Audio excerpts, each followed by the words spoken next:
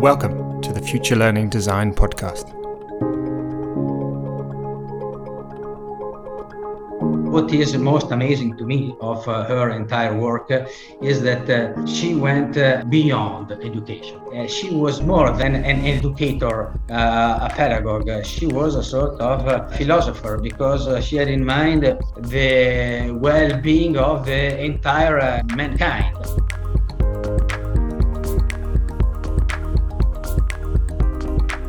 Hi everybody, thanks for joining me again for another episode of the Future Learning Design podcast with me, Tim Logan.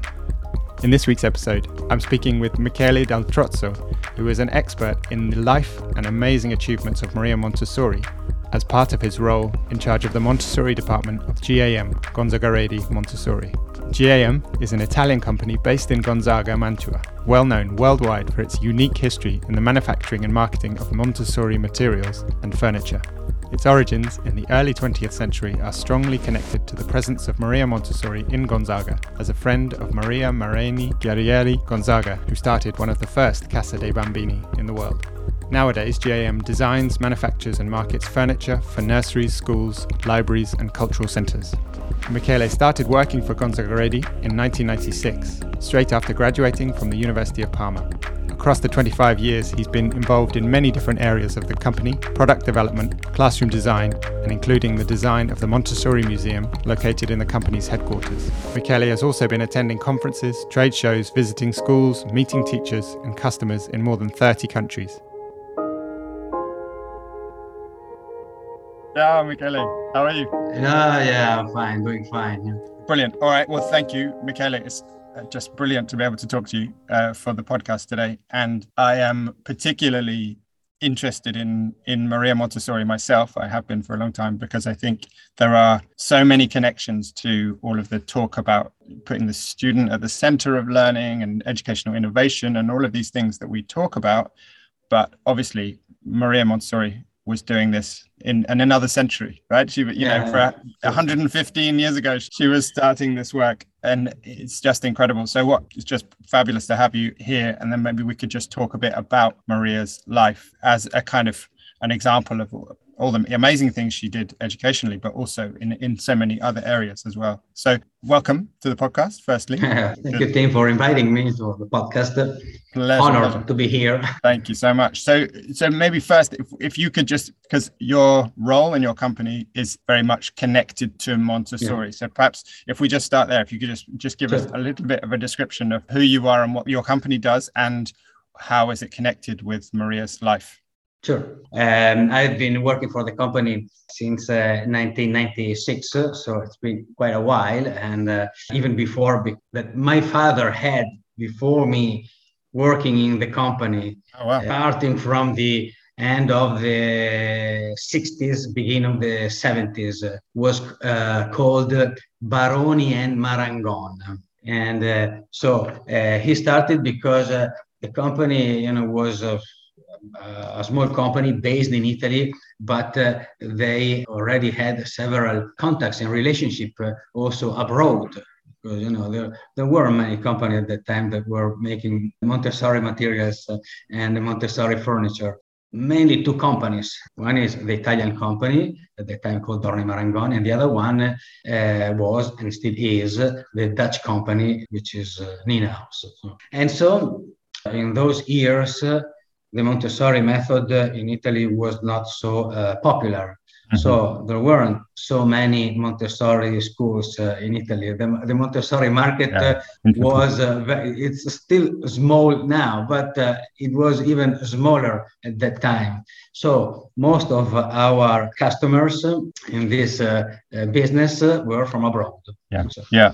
There is a really interesting connection between Maria Montessori and Gonzaga, right? Yeah, the connection is related to the fact that Maria Montessori herself used to come to Gonzaga, to this place, several times.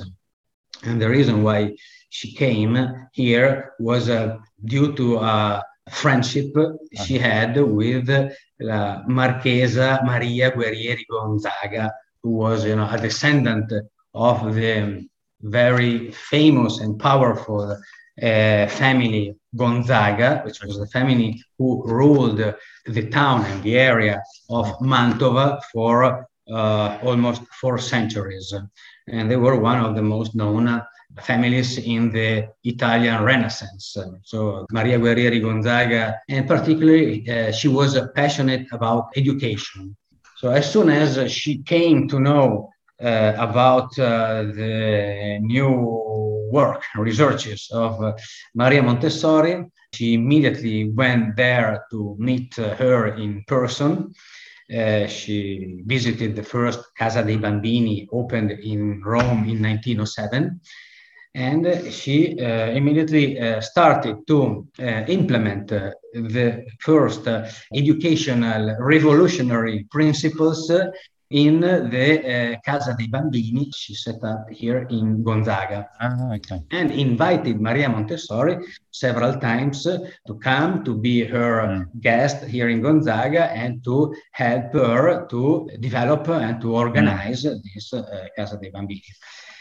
The two ladies got along together very well, and they established this very strong relationship who last for their entire lives. So thanks to this friendship, that was also a cooperation on the field, because Maria Guerrieri Gonzaga also was not just supporting Maria Montessori, sponsoring her and giving economical help, but was also deeply involved in the research that Maria Montessori was doing. There is a nice quote from one of Maria Montessori's book, his second book. It's in Italian it's called L'autoeducazione nelle scuole elementari. That means in elementary schools, because the first one was focused on the 3 to 6.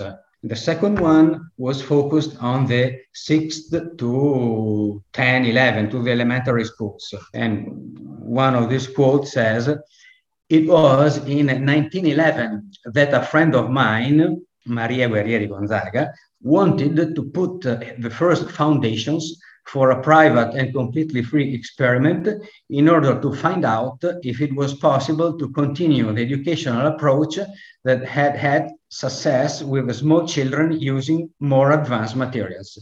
So Maria Guerrieri Gonzaga started from the very beginning following Maria Montessori in her research, and then she tried to go ahead. And so that's why I also invited Maria Montessori to come here and discuss with her what was the best solution to do this, to do that. And amazing. I'd love to hear if there's reflections on what the success of that experiment, because that's really fascinating.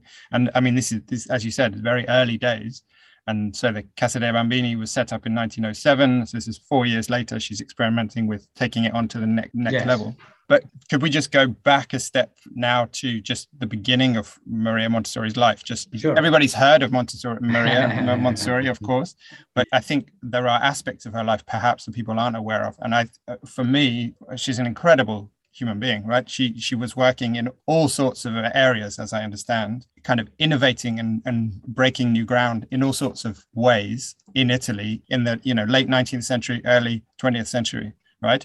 So could you just give a little bit of a kind of background briefly of her early years and the medical school and anthropology and these things? Yeah, Maria Montessori was definitely an extraordinary woman. Yeah. To start from the beginning, just briefly, she was born in 1870 in the town of Chiaravalle, and she spent there just a few years, and then she moved to Rome. So Rome has been her hometown, I would say, at least as far as her education and her professional career is concerned.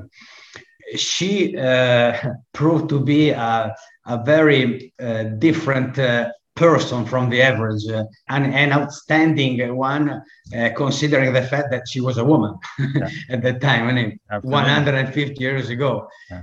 In those times, women had very limited access to important careers that were normally reserved for men. but she showed to be a very determined person right from the beginning, since she was very young, and she showed particular interest for science and technology.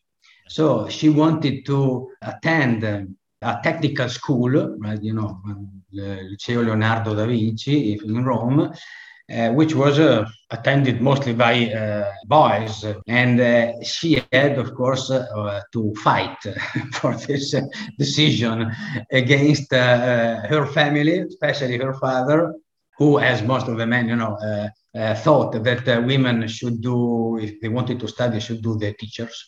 And against, all the persons who were, telling her to do something different that was not a school for women.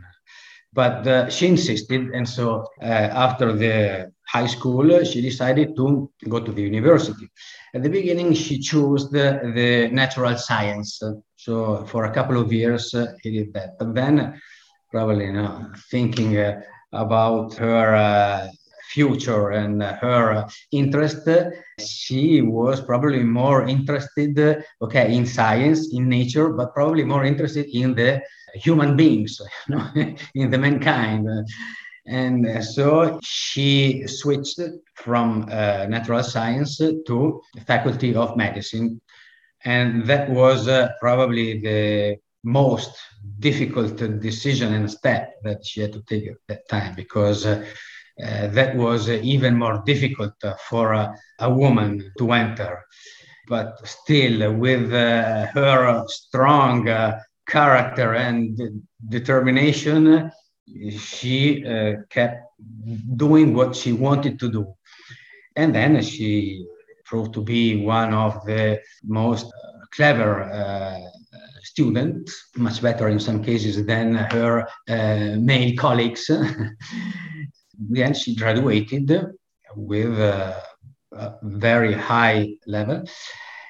And she was not the first, as someone says, but the third woman to graduate in medicine in Italy. But she was the first to actually practice, because the two previous ones, they just started, but they didn't follow up with the medical career. Maria Montessori, after finishing, she immediately started working and started her career with a specialization in psychiatry. So, and for this reason, she went to work in the hospital in Rome, and she studied a lot all the main studies related to the brain, how the brain works, and how this affected the behaviors of the people.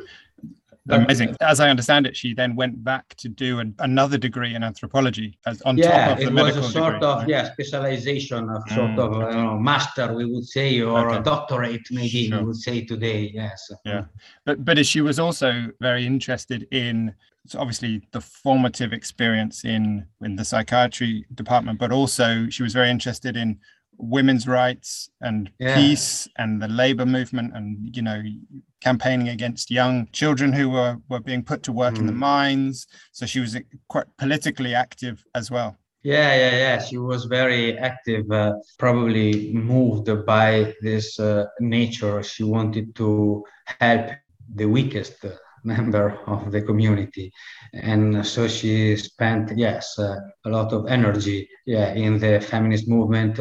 She took part to two very important international congress for women's rights, one in Berlin and the other one in London, where she went in representation of all Italian women of the whole country, explaining to the world that they needed more rights. But then, after a few years, she decided that her main interests were the children, and so she focused on that. Going back to the experience she had at the hospital, that was the beginning also of her idea that then she pursued for her entire life. When she started studying the children, after some research and after some exercises that she did with the children, she started realizing that in most cases, the problems they had were not real medical problems, but educational problems. So that's when, in her mind, she started thinking that she needed to be involved in education, because since then she was a medical doctor. Yeah. But then when she discovered that the cure for most of these diseases were not just medical cure, clinic cure, hospital cures, but a different educational environment, then she started thinking that she had to do something with education.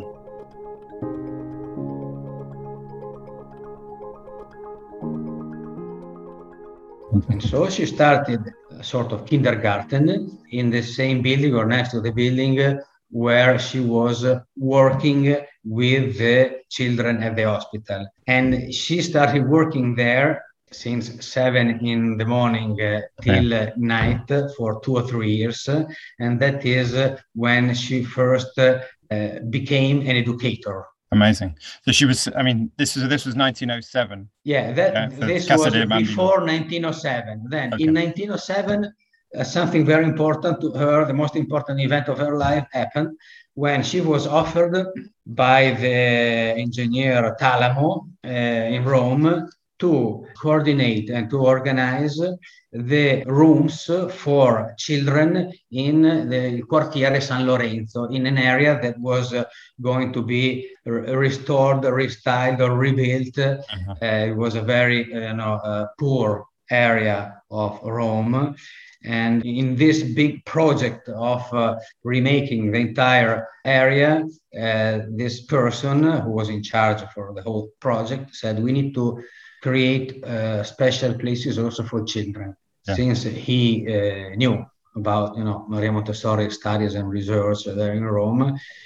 And she, in this way, she has received the offer that she was waiting for, because she was waiting to prove that what she has already experimented with special needs children would work also with all children. Because she was saying, if I was able to improve a lot the performance of children with these very difficult problems, and she got this opportunity at that time. And it was immediately a success, because she immediately proved that her new approach was a revolutionary approach, and that was very effective, and was able to give the children a much higher level of education, even in these early years. Because up to 6 years old. At that time, children started school at 7 years old. Before then, until 6 years of age, they were not taught, basically, but just, gather in a place and, just supervised play, but without thinking. That was an extremely important period of life where the children is in need to learn, not just to play. They're critical years, aren't they, in those early years? Yeah, absolutely. And what I find interesting particularly about it is, as you say, she was trying to prove something, that it was relevant and effective for all children, depending on whatever their needs were and whatever their background, etc. But also, it seems like it really took off very, very quickly. So you went from 1907 with the first Casa dei Bambini in Rome to houses of children all over the world within 5 or 6 years. Yes, it was an extremely big success. And so why do you think there was such an amazingly quick reception, and why did that move so fast? Because it was, it was a revolution. It was her approach was completely different from the traditional approach. I think that what was extraordinary was the different idea of the child. Her approach was, I would say today, a child-centered approach. That was the opposite of the approach that there used to be at that time. That was, the teacher approach. There's the teacher who tried to transfer knowledge from his or her head into the head of the children. Maria Montessori said, no, the children have already in themselves the ability of learning from the surrounding environment. You don't need to pour knowledge into their head. They are able to get this knowledge from the environment, from the stimuli, from the inputs that they receive from the world. And then, of course, you need, starting from this idea, you need to allow them to be in a proper and suitable environment. Absolutely. So that's why the environment became so important. The prepared environment became the pillar of her approach. And so he started since then to study and to structure a very complex, very comprehensive methodology to help the children, not just to learn different subjects. But what is most amazing to me of her entire work is that she went, I think, beyond education, I would say, because her idea was to help the human being to grow up healthy and in balance with himself and with the environment, as an individual, as a social being, social part of a community. So she was more than, to me, than an educator, a pedagogue. She was a sort of philosopher, because she had in mind the well-being of the entire mankind.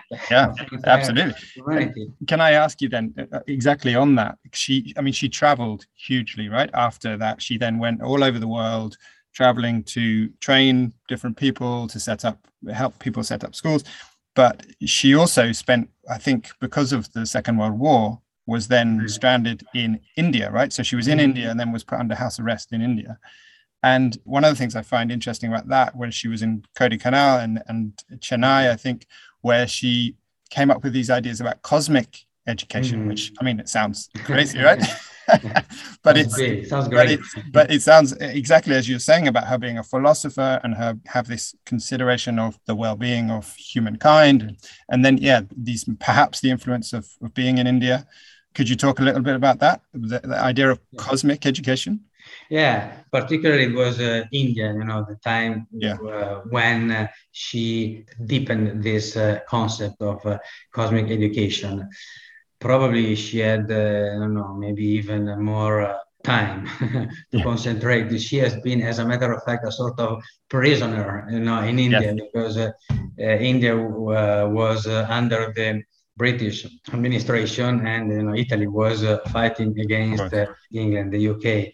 And so she was forced to stay there for 5-6 years, years of the Second World War.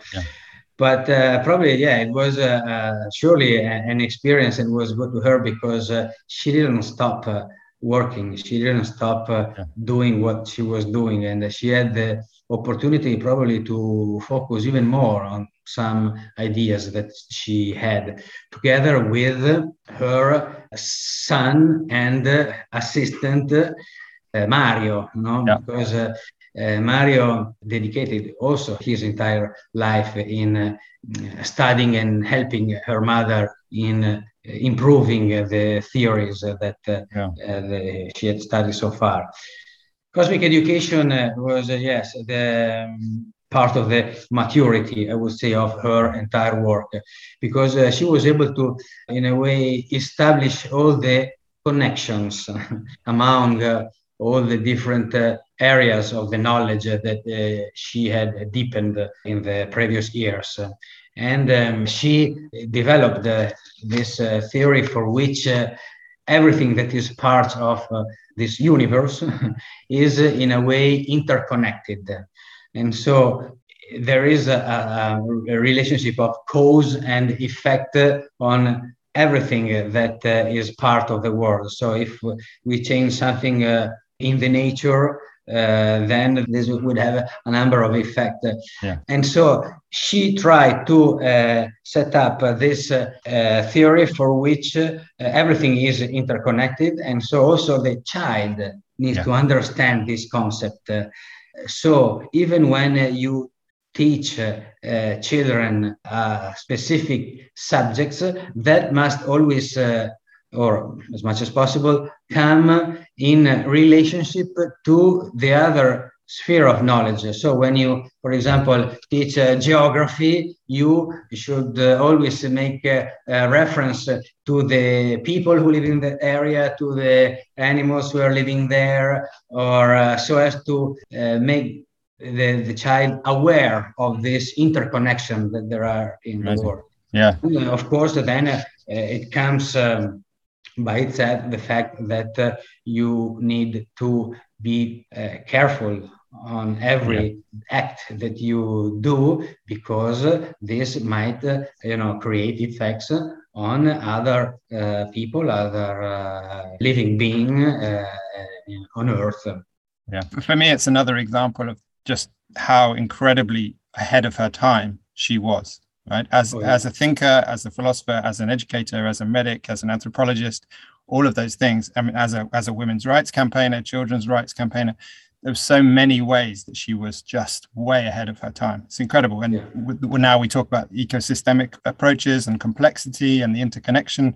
I mean, it's really amazing. But she was. I mean, she was a genius. I have to say in her field, because yes, as you're saying, she was able to understand things that only years or decades or even a century later then were actually discovered and proved by other people. Amazing. So that was, the most extraordinary thing about her, that she was, as you said, yes, ahead of her time, but due to the fact that she was a scientist. I mean, she started as a medical doctor, but her approach was a scientist approach. She had used, and that is why I think her approach and method is still effective today after 100 years or more. Amazing. Maybe if we could just bring it back to where we began in Gonzaga in a moment, but just by way of Italy generally, because one of the things you said at the beginning was that now, or even for quite a long time, Montessori schools are not so popular in Italy. And I think, they exist in France where I live, or, they exist in every country, but they're not hugely popular. I know there are more of them, for example, in the Netherlands, where she ended her life right after the war, where she lived. I wondered, do you think that's a historical factor related to Mussolini and the fact that during the war, they closed a lot of the Casa dei Bambini because of, political agendas? Or why do you think that it's not such a strong traditional in Italy, particularly now? Yeah, of course, the history has an important role in this, and the fact that Maria Montessori was forced to leave the country, and that the all schools were closed by the regime in 1936 in Italy and in Germany. So they almost, decided to close everything, and almost all schools, because the school here in Gonzaga remained open. Oh, wow. thanks to the Marchesa Guerrieri Gonzaga. He had the right connections. It was, true. He was, of course, a wealthy lady, but then father was a member of the parliament, and her brother-in-law was another member of the parliament. She had good connections.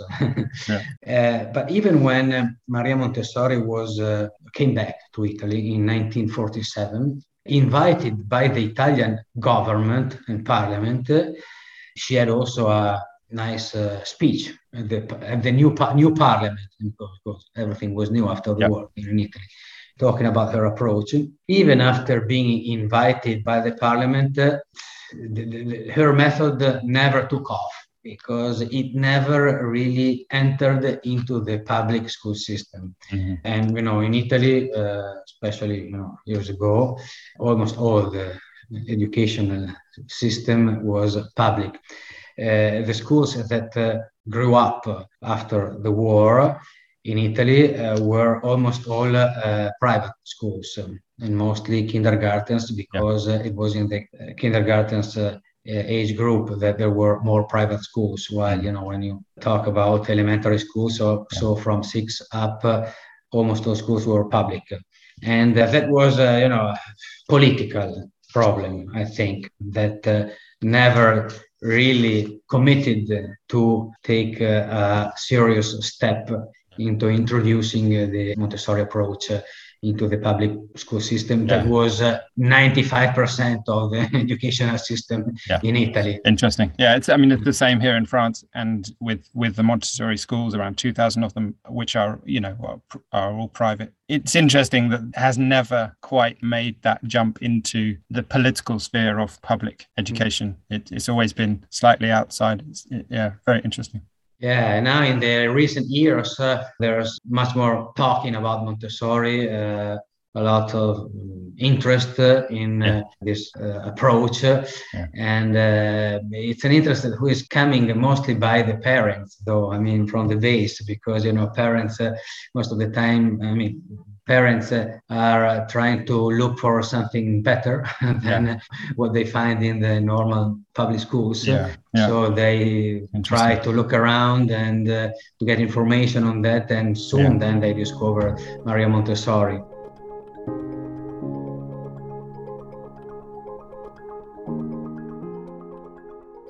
So then if we bring it right back to you in Gonzaga and, at GAM and, with the company building furniture and making materials for Montessori. So right back to where we started in the local place of Gonzaga with you and your father.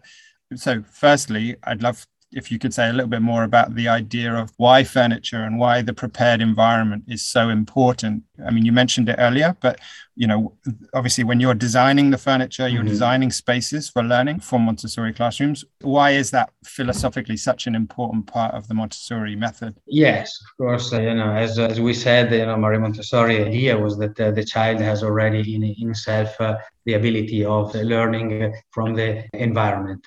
One of the main concepts in this regard is the so-called absorbent mind. Maria Montessori said that the child has an absorbent mind. That means that the child is able to absorb from what he sees, what he hears, what he feels, huge amount of information and of data from outside, especially in the first plane of education, as she said. She has defined 4 planes of education. The first one is from 0 to 6, and then from 6 to 12, and 12 to 18, and 18 to 34. In the first stage, from 0 to 3, it's called an unconscious absorbent mind, because the children just, takes in whatever he sees, he hears, and there is no intervention of his will. Whatever you show him, whatever experience he has, he or she absorbs it. And that is also a very delicate time, because, if the experiences are good, that's fine. But if you expose him or her to experiences that are not good, not healthy, they remain in the brain, and it will be more difficult than to cure them or to change them when he or she is older. Then from 3 to 6, the absorbent mind becomes more conscious. So the child starts having the ability to take some decisions. And so that is when it is probably more important to set up the environment in the best way, so as to offer a big variety of different stimuli, of different activities, and to give him the possibility to choose and to gain self-confidence, to master the environment, to master the objects that he has in the environment. And so it is, the development of the brain and the prepared environment are very deeply, strictly connected. The experiences that you get in the environment at that stage are the ones that then you will remember forever, and they are the foundation upon which you build your future knowledge. Because if you build the right proper foundation, then you can build a big house or even a skyscraper. If the foundation are not good, then it's shaky. The house can wobble, or pieces can fall apart. Exactly. And you might have problems. Yeah, it's really interesting to me, because a lot of people talk about Montessori education, as you said, about this kind of developing self-confidence and autonomy and agency that young people develop. But I think that is done within a very structured environment. So the idea that it's a prepared environment, they're not developing this agency and autonomy in a completely free and unknown environment. No, It's incredibly well thought through, well structured, and then obviously you then provide the furniture for that, as you know, in contribution to that, right? But I think that structure is a really important constraint within which these young people are working. Yeah, well, of course, then we could go even further deep into the details of the structure of the environment. You know, it's really, very structured, very organized. And I mean, in every single detail, I mean, Maria Montessori never left anything to random. She went so deep in defining every single little thing that is a part of the environment that is really amazing. If you don't know a bit the approach, you might think that that is even too much. But if you know how the children brain works, then you understand why every single detail is important. I remember, for example, when I visit schools, very often you see Montessori schools, you see when they set up the tables, for example, for lunch.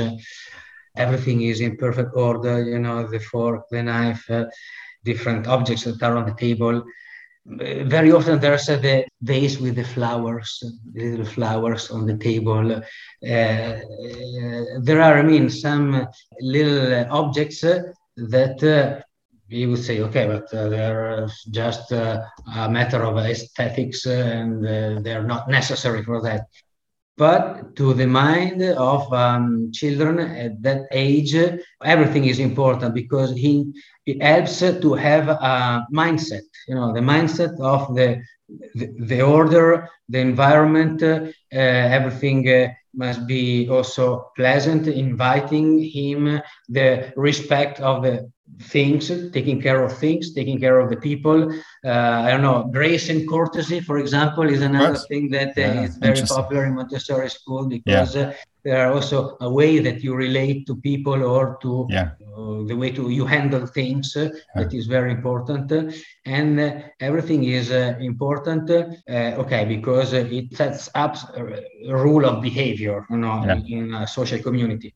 But also because it makes it easier in such an environment to concentrate, to focus. Interesting. And then here we might get into the relationship with the theory of the flow that you mentioned. Exactly. I think that's so interesting that there's a quality to the experience, and even the flowers on the table or the way things are set up. Yes, it's aesthetic, but aesthetic is about the quality of your experience and valuing everything in that experience. As you say, it's formative for the children, and it sets these kinds of habits and understandings that life is precious, and we, you know, that there's a quality that we should respect and respect each other and value. Interesting. But yeah, as you said, just very briefly on that point about the absorbent mind getting lost, if you like, in flow, in focus, in that ability to explore the environment and then find something that you are particularly interested in that moment at that time, and then allow yourself to get really lost in that and feel what that kind of participatory knowing of being involved with your environment doesn't often happen in traditional schooling, because everything's very much to the bell. You move, you know, it doesn't matter if you're really into this thing right now, you've got to move on because it's the next lesson. So that's something I really think is an interesting part of the Montessori experience. And as you said, the environment is an important part of that. Yeah, well, I think that Maria Montessori understood very well right from the beginning how important is concentration. She talked several times about that, even if in the book that I just mentioned, which in English I think it's also called Spontaneous Activity in Education. So there's a chapter about the attention. I mean, attention meaning the concentration that the child needs to have. I think that she built her entire theory and her entire environment in trying to help the child to concentrate, to focus on the work that they were doing. Because if the child is concentrated, her or his ability to learn are in a way enhanced. If you are in focus, your potential of learning is much bigger than if you are distracted by other things around you, or even distracted by things of the materials. She always, tried to, for example, isolate one single quality per each material. That is one of the typical features of Montessori materials. Isolate one quality, because the child needs to focus on that quality. That is the purpose that the materials is designed for. If you put together more inputs, more features, the children might be distracted because there are other things to take care, and he or she doesn't know exactly on what to focus. If there is only one thing that is the purpose of the materials, it's much easier for him or her to reach the target and to win the challenge. Because materials are also must challenging the child. Of course, it must be a challenge that needs to be in line with the child's skills. Of course. Yeah. Not too easy, because otherwise he would get bored, and not too difficult, otherwise he would abandon the task and lose self-confidence. Yeah. And so this has always been one of the main points of Maria Montessori. And that is also what the flow theory is saying.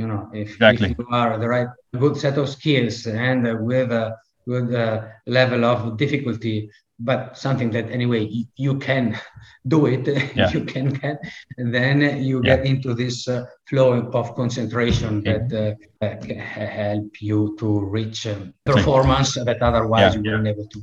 And I think for me, those experiences are really important for children to have, because if we don't set up environments where they can get into that flow state, they never really experience it, and they don't really know what that is like. And then when they're an adult, perhaps they're still not experiencing it. So, and I think there's something addictive about it. We see that with extreme sports and surfers and rock climbers. They get into this flow state where they're really in the zone. But you've also got this kind of cascade of insights, I think, in your brain when this is happening. And there's so many amazing things happening in that state that I think we are doing our children a disservice if we don't allow them those experiences to get into those states on their own, right? Through their own choice. Yeah, right. And there's another important chapter that we would have to talk about maybe in the next time, because in this approach, in this environment, then the role of the teacher is completely different. Exactly. From the tradition. Yeah, so absolutely. The teacher is a guide. Wow. She or he has to guide the children into their own self-education, let's say. And so it's interesting also. Absolutely. Wow. No, I mean, Michele, I could talk to you all day about this. This is amazing. Maybe we'll have to do a part 2 on the role of the teacher, because I think it is absolutely fascinating, and how relevant this is now, even though, as we said, we're talking about 150 years ago when she was born, 115 years ago when she set up the first Casa dei Bambini. It's just absolutely amazing. So, thank you, Michele. Grazie mille.